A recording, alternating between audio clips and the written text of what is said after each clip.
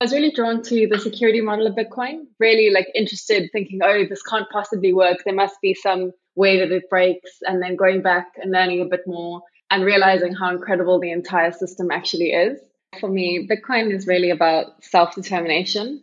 I think the ability to take back control over your financial situation is a really powerful thing. And it's a really interesting thing because it's something that's never been possible until Bitcoin existed. Servus and greetings from Vienna. My name is Anita Posch. Thank you for listening to Bitcoin & Co., my podcast that's introducing the philosophy, ideas and people behind Bitcoin. Today's guest is Carla Kirk-Cohen.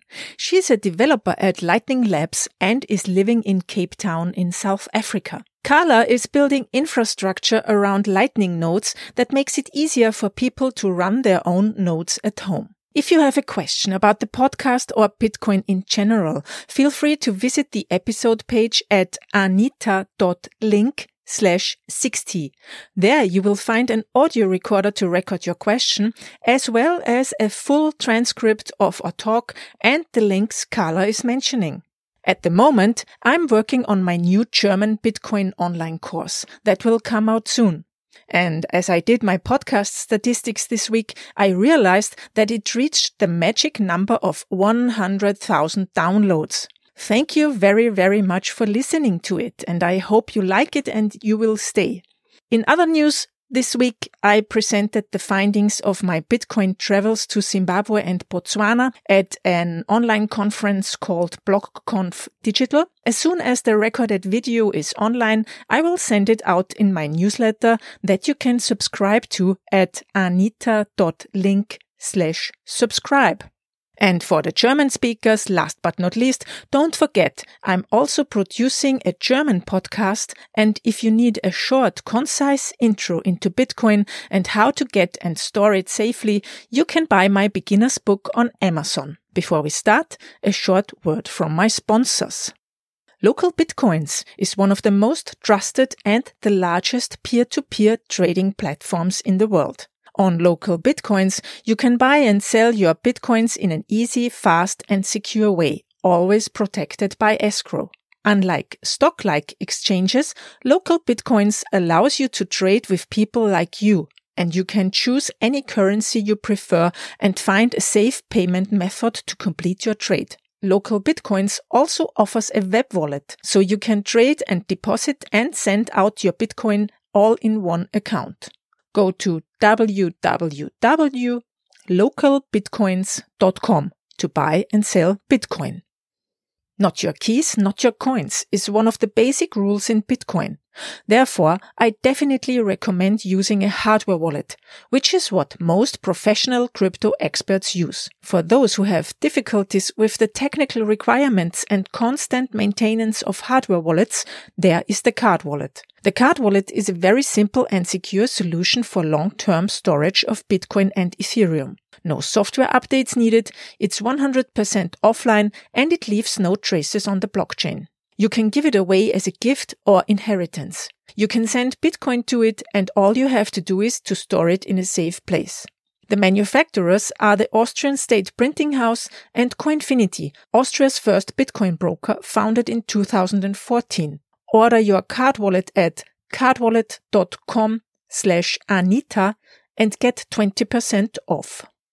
If you're interested in more Bitcoin-related podcasts, then check out the Let's Talk Bitcoin network at letstalkbitcoin.com, where you can find a number of other highly relevant Bitcoin podcasts today. Hello, today's guest is Carla Kirk-Cohen. She's a developer at Lightning Labs and she's located in South Africa. Hello, Carla. Hi, Anita. Thanks for having me. Thanks for taking the time to do this interview with me. At first, please introduce yourself a little bit to our listeners. What is your story and what's your education? Well, as you said, I'm a Cape Town-based developer in South Africa, and I studied computer science and economics, which is a pretty good fit for Bitcoin development. And I started out in Bitcoin working at an exchange called Luno, which is a sort of emerging economies based exchange. It operates in South Africa, Malaysia, and Nigeria. And while I was there, I worked on a Lightning Network integration where I got to really understand and become interested in Lightning. And after that, I was incredibly fortunate to attend the Chain Code Labs residency in New York, where I spent 3 months learning about Bitcoin and contributing to L&D. And at the same time, when I was there, I met Elizabeth Stark, who is the CEO of Lightning Labs, and I got to know her a bit. And eventually, after the residency, took up a position on the Lightning Labs infrastructure team, where I've been for about 9 months now. Oh, that sounds cool. But how did you end up at Luno? Did you know, or did you already know about Bitcoin and want to get into this cryptocurrency space? Yes, I did. I sort of came across the white paper while I was studying. It was a very interesting time for me. I was studying economics, and Bitcoin felt like this unbelievable thing that couldn't quite be true. I read the white paper. I was turned on to it by a friend. The first thing that really appealed to me as a student was how short it was. Having read these very, very long academic papers for the last 4 years, I was really refreshed by how short and simple it was. And I was fresh off a penetration testing summer internship from my CS degree, which is where you kind of get a box and try and take down a website and feel like a real hacker. So I was really drawn to the security model of Bitcoin, really like interested, thinking, oh, this can't possibly work. There must be some way that it breaks. And then going back and learning a bit more and realizing how incredible the entire system actually is. So when I got to the end of my degree, I did look around and think, okay, what am I interested in working in? I was interested in security. I was interested in Bitcoin. And there really wasn't a lot out there except for Luno, which was one of the first companies in South Africa to pick up Bitcoin.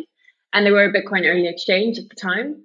So it was a really natural fit. And I joined the crypto operations team, which is my first job. And I feel very fortunate to have started out there because I know a lot of people take a while to come to Bitcoin as their actual job. I mean, you can develop many things at home. You can learn how to code, or you can fall down the rabbit hole of Bitcoin without any company or any income. But on the other hand, you have to pay your rent and stuff. And so it's great to find a job in the industry. Yeah, it really is. And it feels like every day you're doing what you would be doing on the weekend anyway. So I feel very fortunate to have spent my entire working career in Bitcoin. That's a wonderful thing. That's something, yeah. I needed some time to find it because, I mean, I'm very long in the work life already. So Bitcoin had to be founded first and then I could find it. But what does Bitcoin mean to you in that sense? I mean, if you say it's like working is like a holiday in a way, why do you like it so much? What is so special about it for you? Well, I think on a philosophical level, for me, Bitcoin is really about self-determination. I think the ability to take back control over your financial situation is a really powerful thing. And it's a really interesting thing because it's something that's never been possible until Bitcoin existed. I think coming from South Africa, it's a really powerful thing for us because we've had some pretty shady government situations. We've had some presidents that are not really great. We are neighbors to Zim, who've obviously had so many issues with their currency. So I think that's a really important part of it to me. The ability to own your financial situation, it really matters. Yeah, and I would say with owning Bitcoin, like owning really the physical Bitcoin, having the private keys for it, you also have a vote in a way in the economic system. Would you say so too? I would say that you do. I think that you take power away from the people who make decisions about your money. So it decreases the power that something like a central bank has over you. And by association, the power that politicians have, because maybe your vote can't necessarily change all that much, although democracy is alleged to work. It doesn't always turn out the way one expects. So it's almost the absence of a vote, really. It's deciding that you are going to look after yourself rather than leave your future in the hands of other people. Oh, that's an interesting view. Many people say Bitcoin is so complicated. And I mean, to grasp the depth of Bitcoin, you take a while. That's true. But is there an easy explanation? How would you describe it to your grandma, for instance? That's a pretty challenging one. When I told my grandparents I was a software developer, I'm pretty sure they thought I was a typist because that's their mental model. So the only technical thing I could really ever explain to them was email, because I got to email them and they were amazed that it arrived so quickly, unlike the post. So I think if I was just saying to my grandparents, I'd have to say that it's money that's like email, because you can have your own email, you can have your own inbox, you can send it quickly to anyone in the world. And unlike post, which can get stopped at the post box, no one can really stop your email from going through. It's not a perfect metaphor, but I think it's sort of a mental model that's familiar to people who only use their computer for email and don't fully understand it yet. That's true. That's actually a good explanation also with the post office that can open your letter. Yeah, maybe take something out of your package. Yeah, exactly. So what's in your opinion the most important feature or characteristic of Bitcoin? I'd have to say that the 21 million cap is really what sets Bitcoin aside for me from any coin or currency. I think it's a pretty natural thought when you start out in Bitcoin, you realize that there's this 21 million cap and you think, oh, well, I can just, go into my code and say, well, I want 22 million and I'll just make more Bitcoin. And then, I've fooled the system. But as I came to really understand how consensus works in Bitcoin, how everything fits together in such an almost magical way, from individual nodes validating to the peer-to-peer level, propagating blocks and transactions to the miners mining those blocks, I really began to understand how fundamental the scarcity is to Bitcoin. And without that, I don't think Bitcoin would be much different to maybe a bunch of other things. But that 21 million that will never change and is finite really does ensure value of Bitcoin through scarcity. And that, I think, is the most important feature and just fundamental to the entire system. Do you also think that if anyone would propose to change the supply limit, then there would be a hard fork and all people would split into different forks? Yeah, absolutely. I think without a doubt, if people tried to increase the cap, which I know is an argument because people do worry that as the block subsidy decreases, we're going to be more reliant on fees. And perhaps if fees are not as much as the subsidy, the system won't be as secure. So people do argue for a perpetual block subsidy. But I do think that just totally does away with the point of Bitcoin. So I would certainly be on the 21 million hard fork. Yeah, me too. What's your personal vision what Bitcoin can do in the future, or what are you hoping for? I always like to think of it that there's three phases for Bitcoin. So there's sort of where we are right now, where it's a bit difficult to use. But if you do want to use it because you're a hobbyist, or you need to use it because you're in a marginalized community, you can. And then there's the middle term situation where it kind of lies in the same range as BitTorrent, where people use it, but it's kind of still a bit fringe, more easy to use, more known and pervasive. And then, of course, there's sort of the hyper Bitcoinized future, which people on Twitter are always very keen for, where Bitcoin is just the global unit of account. And while I would like a hyper Bitcoinized future, because I think specifically that would decrease volatility a bit, my aspiration for Bitcoin would be to reach the BitTorrent level of success, where it's a bit easier to use and people who need to use it can.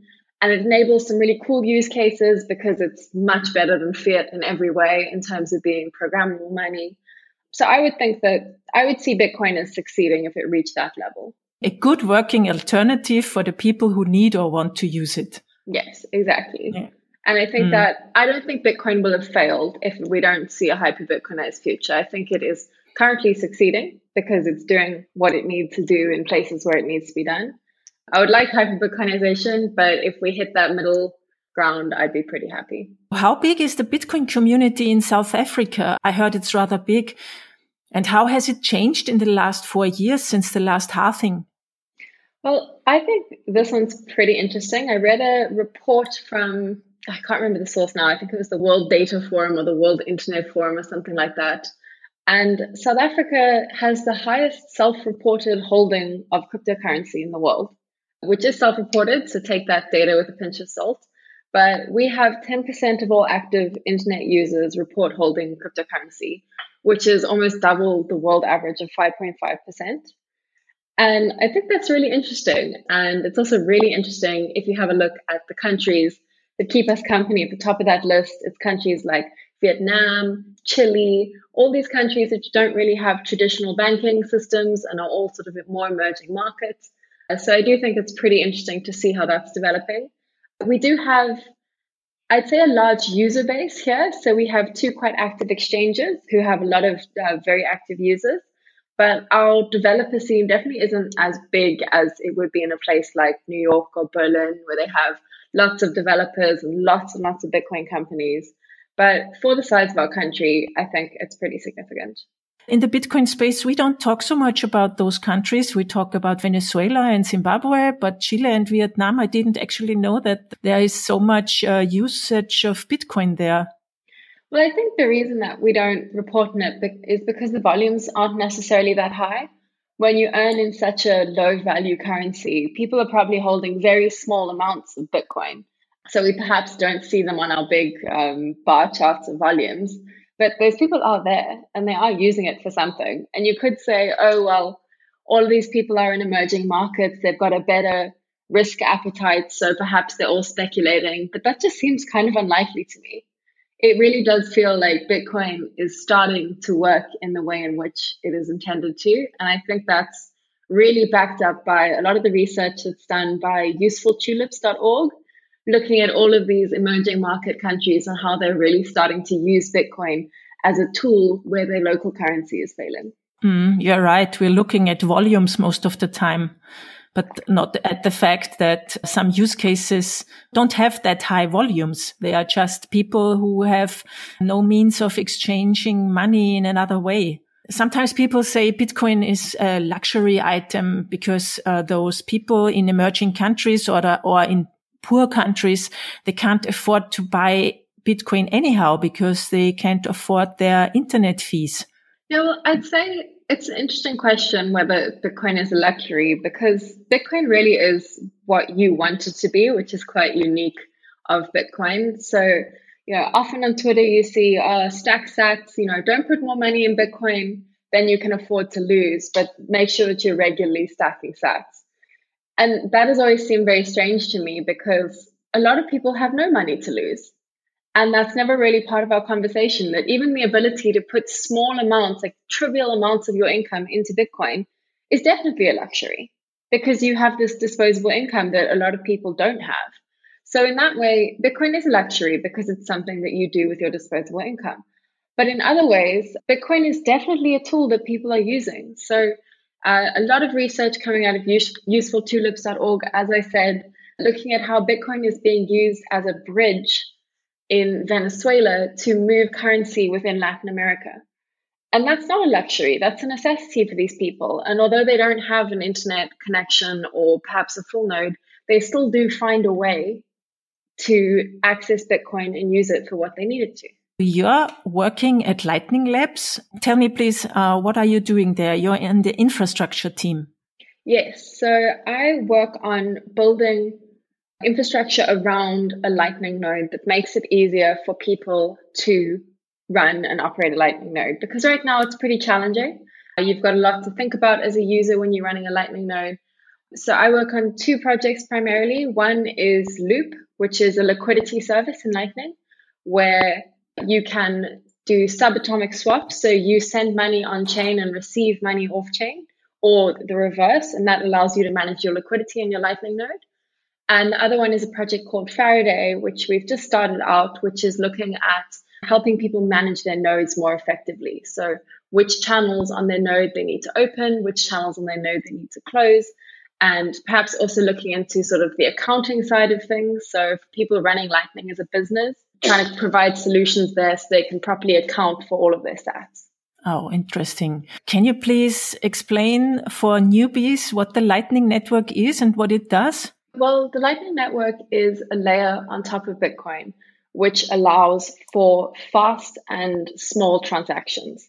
So on the Bitcoin network, we have a dust limit of 540 sats, I think, and it's not economically feasible for you to transact below that. You also, on the Bitcoin network, when you transact, you need to wait for that transaction to confirm for a few blocks, which can take 10 or 20 minutes. So what Lightning does is it operates with these things called channels, where you and I would set aside some balance on chain. So we pay, say, half a Bitcoin into a channel, and then essentially we move money back and forth in that channel without going on chain. So every time a Lightning transaction is sent, all we do is update a spend from that channel, and then your and my balances change. And we do that in a trustless way. So we can effectively achieve almost infinite transactions, just shifting the same amount of money back and forth. And then if either party wants to cash out on chain, they can then do so by broadcasting the latest set of balances between us. So the advantages are that it's much faster than the Bitcoin blockchain transactions. And also it's immediately settled, and it enables micropayments, very, very small payments. Yeah. So how small can these payments be? Well, in the Lightning Network, these payments can actually go sub-Satoshi. So we have a unit of account called a millisatoshi, which is 1,000th of a Satoshi. However, because we do have a on-chain transaction, we do have a signed on-chain transaction which reflects our balance. And these payments are held in what's called an HTLC in that transaction. So every output on that transaction needs to actually be able to go on-chain eventually. So although we can do these sub-Satoshi payments, if you do end up going on-chain with your transaction, that sub-Satoshi payment won't actually pay out. It'll be rounded down into minus fees. So that is something to be aware of in Lightning, that we have micropayments, but in the case that you settle on chain, that will actually be rounded down because it's physically impossible to pay out that little on the Lightning Network. I also heard that the Lightning Network enhances the privacy of users if we use it instead of blockchain transactions. How is this working? How is that the case? Well, I think this is a really great feature of Lightning, which isn't actually spoken about that much because we often get caught up in the fun micropayments use case. But I think the privacy offering is enormous because when you put an on-chain transaction, when you broadcast it, the likelihood is that a company like Chainalysis is analyzing everything that happens, right? So they look at so many things. They can look at the way in which this transaction is propagated to the network. So obviously the transaction starts at your node, it sends to your peers, to their peers, and that's how it spreads through the network. And they do these attacks, which still are not very well addressed on the peer-to-peer layer, where they can try and identify the source of a transaction using a timing attack. So seeing where it started to pop up in the network, and then they can figure out with most likelihood which node it came from. And they can also look at transactions on chain and see the kind of spending patterns. So often when they see two outputs on chain, and one is a round number, for example, it's very likely that the round number is a payment and the remainder is your change output. So then they can know that the address that came from is associated with the change address. There's a lot of analysis they can do, and there's a lot of awesome work being done to address this on the base layer. So Amiti Utawa, who's a contributor at Zappo, is working on that timing attack. Things like pay join, where you actually mix your coins with the person you're paying. All of these things are sort of addressing it. But in Lightning, we actually just take that opportunity to surveil away entirely. Because first of all, you net out to the blockchain. So you could have had 1,000 transactions in one channel between you and I. But in the end of the day, all Chainalysis gets to see is the single balance that pays out. So it really obfuscates in that way. And then for payments within the network, every payment that is routed through the network is onion encrypted. So as a node, trying to surveil the Lightning Network, whenever you forward a payment, because that would be the comparison to watching on-chain transactions, all you can ever see is the node before you and the node after you on the route. You can never see the full route. So it's really difficult. And you could set up tons of these surveilling nodes, but they would still be quite a high cost to setting them up because you'd have to fund up this Lightning node. And you still wouldn't have a lot of certainty about where those payments came from or were going to, which is fantastic. It's a great way to defend ourselves from all these privacy attacks that are, coming more and more, I guess. I mean, because companies like Chainalysis, they are like spies, and everybody is suspected to do something wrong. Yeah, and I think that the important thing that Lightning does is it really removes the ability to spy at all. Because the base layer, you'll fundamentally always be able to spy on the base layer because everything happens and you pick up a megaphone and shout to the entire network that a transaction has occurred. That's how Bitcoin works. So while we can constantly be improving the base layer, it's really great that we also have this second layer, which is much more private by design, that they really will have a lot of issue surveilling. And although it might not have been true a while ago, a chain analysis employee didn't ask me anything on Reddit. And one thing they pointed out was that they have absolutely no solution for the Lightning Network at present, which they might not be a legit employee, but I thought it was a pretty accurate reflection of the fact that they can't really do much about it. We can speculate only on that now, but maybe do you think that governments and authorities then will forbid the Lightning Network? Or can they do this? Um, I don't think they will forbid it. I think that with companies like Chain Analysis, the burden really lies on large companies to run the software. So, for example, if you're an exchange, you have a regulatory obligation to run Chain Analysis. Whereas, of course, if you're an exchange running Lightning, perhaps the government would want to see that you are, doing some kind of regulatory compliant thing like Chain Analysis. But for individuals running Lightning, like the government has no reason to tell you not to use this thing. You're an individual using your money in a way that you choose, and it would be a really hard ask to put that kind of regulatory pressure on individuals, whereas it's very easy to pressure larger businesses because they have to be compliant. That's true. That brings us to the point that, it's very important for Bitcoin that many people run their own full nodes and verify their transactions. That's the whole idea behind Bitcoin. Does a Lightning node basically do the same? You just said if I'm using a Lightning node as a private person, nobody can come at me. How does this work in Lightning? Well, I think it's the same very basic principle of not your keys, not your coins. When you run a Lightning node, it has some channels that it controls and it holds keys, which allows it to sign balance updates for that channel. And if you were to use a custodial Lightning solution, you can have a balance in your wallet and it looks all good, but at the end of the day, you don't hold the keys. So someone can always spend those funds out of your Lightning wallet or just freeze your funds because they're in a tough space as a company. So really in Lightning, it is absolutely the same principle that not your keys, not your coins. If possible, run your own node. And I think that what's really great about Lightning is that the effort going into making sure that we can run our own nodes with lower resources is really active. So we have things like Neutrino, which allow you to run an entire Lightning network on your phone. Breeze Wallet is a fantastic one, which does exactly that. So you actually have not a full Bitcoin node, but you have a Lightning node running on your phone and you hold your own keys, which is great. With Neutrino, I really only need a regular smartphone? Yeah, it does, of course, have a data requirement that is there, but you can run it on a smartphone. I run Breeze, and you just open up the app every now and again to make sure you sync to chain, and you can run on a regular phone.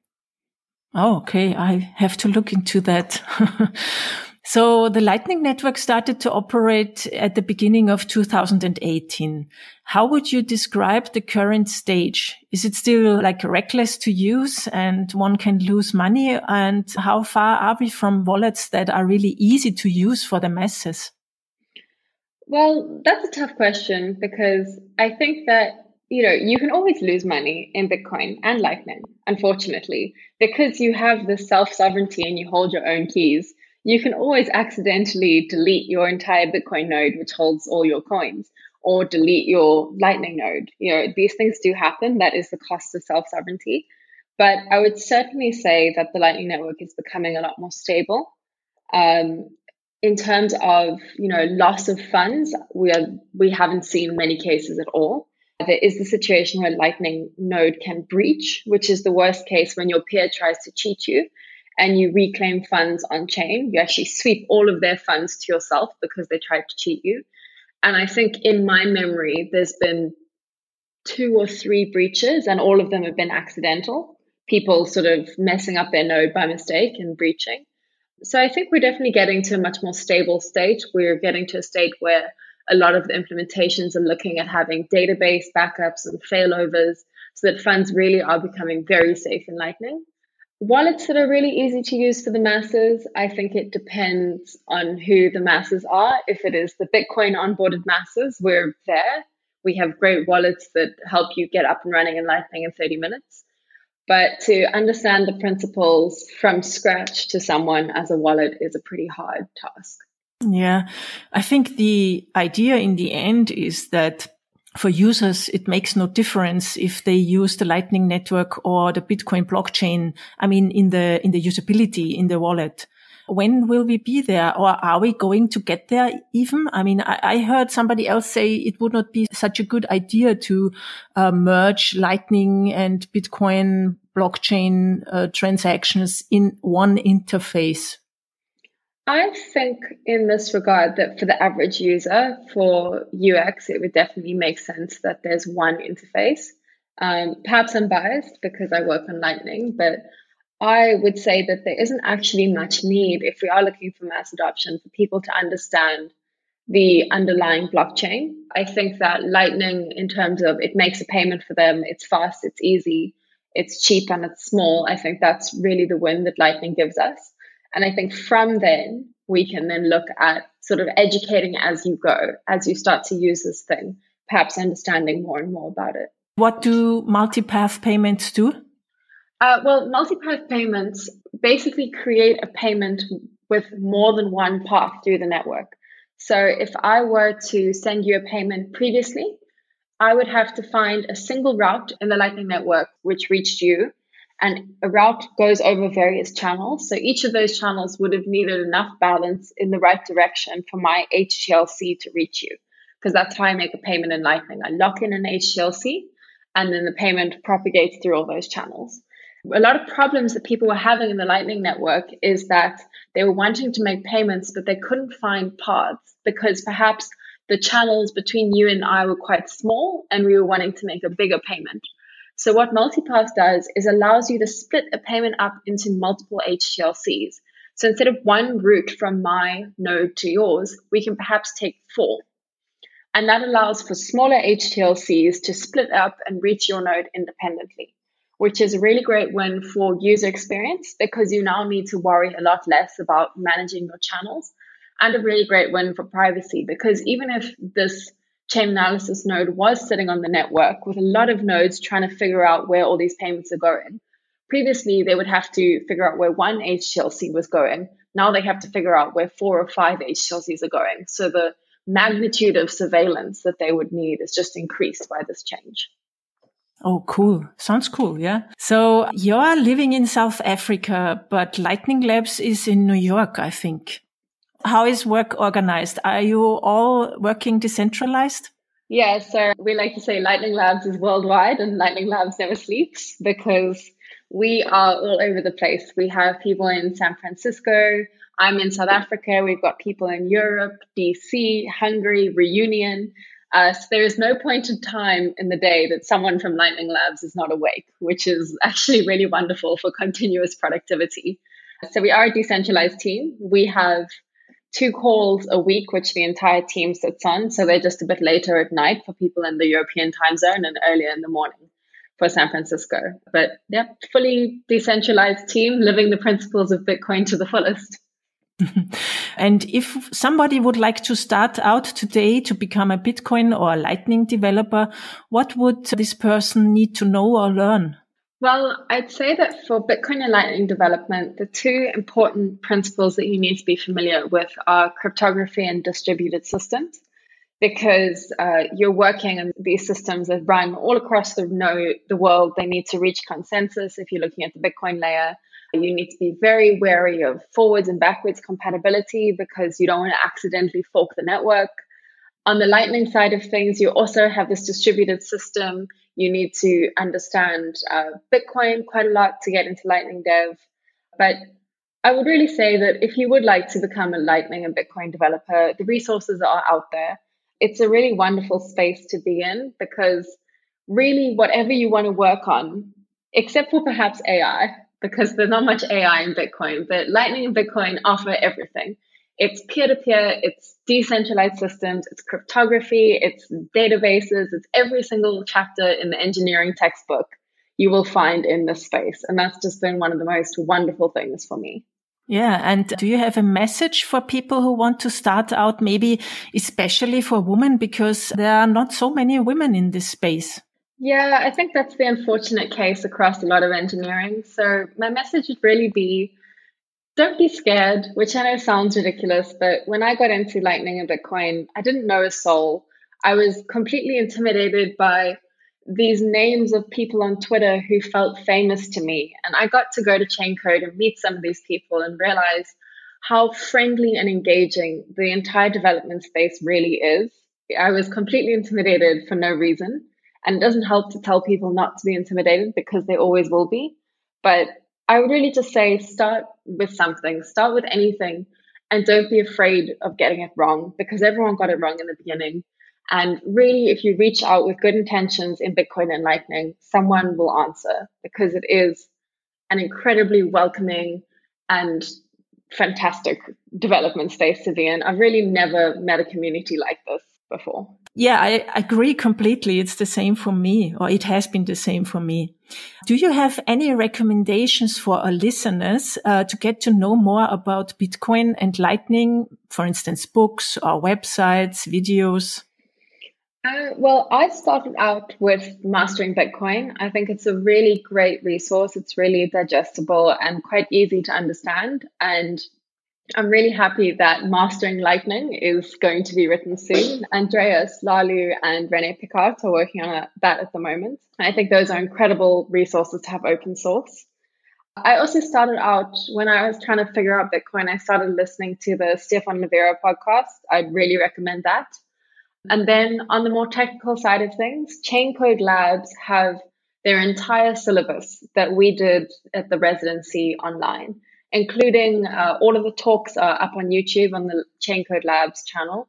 And that is really an incredible set of resources. If you want to know almost everything about Bitcoin and Lightning, I would recommend checking that out.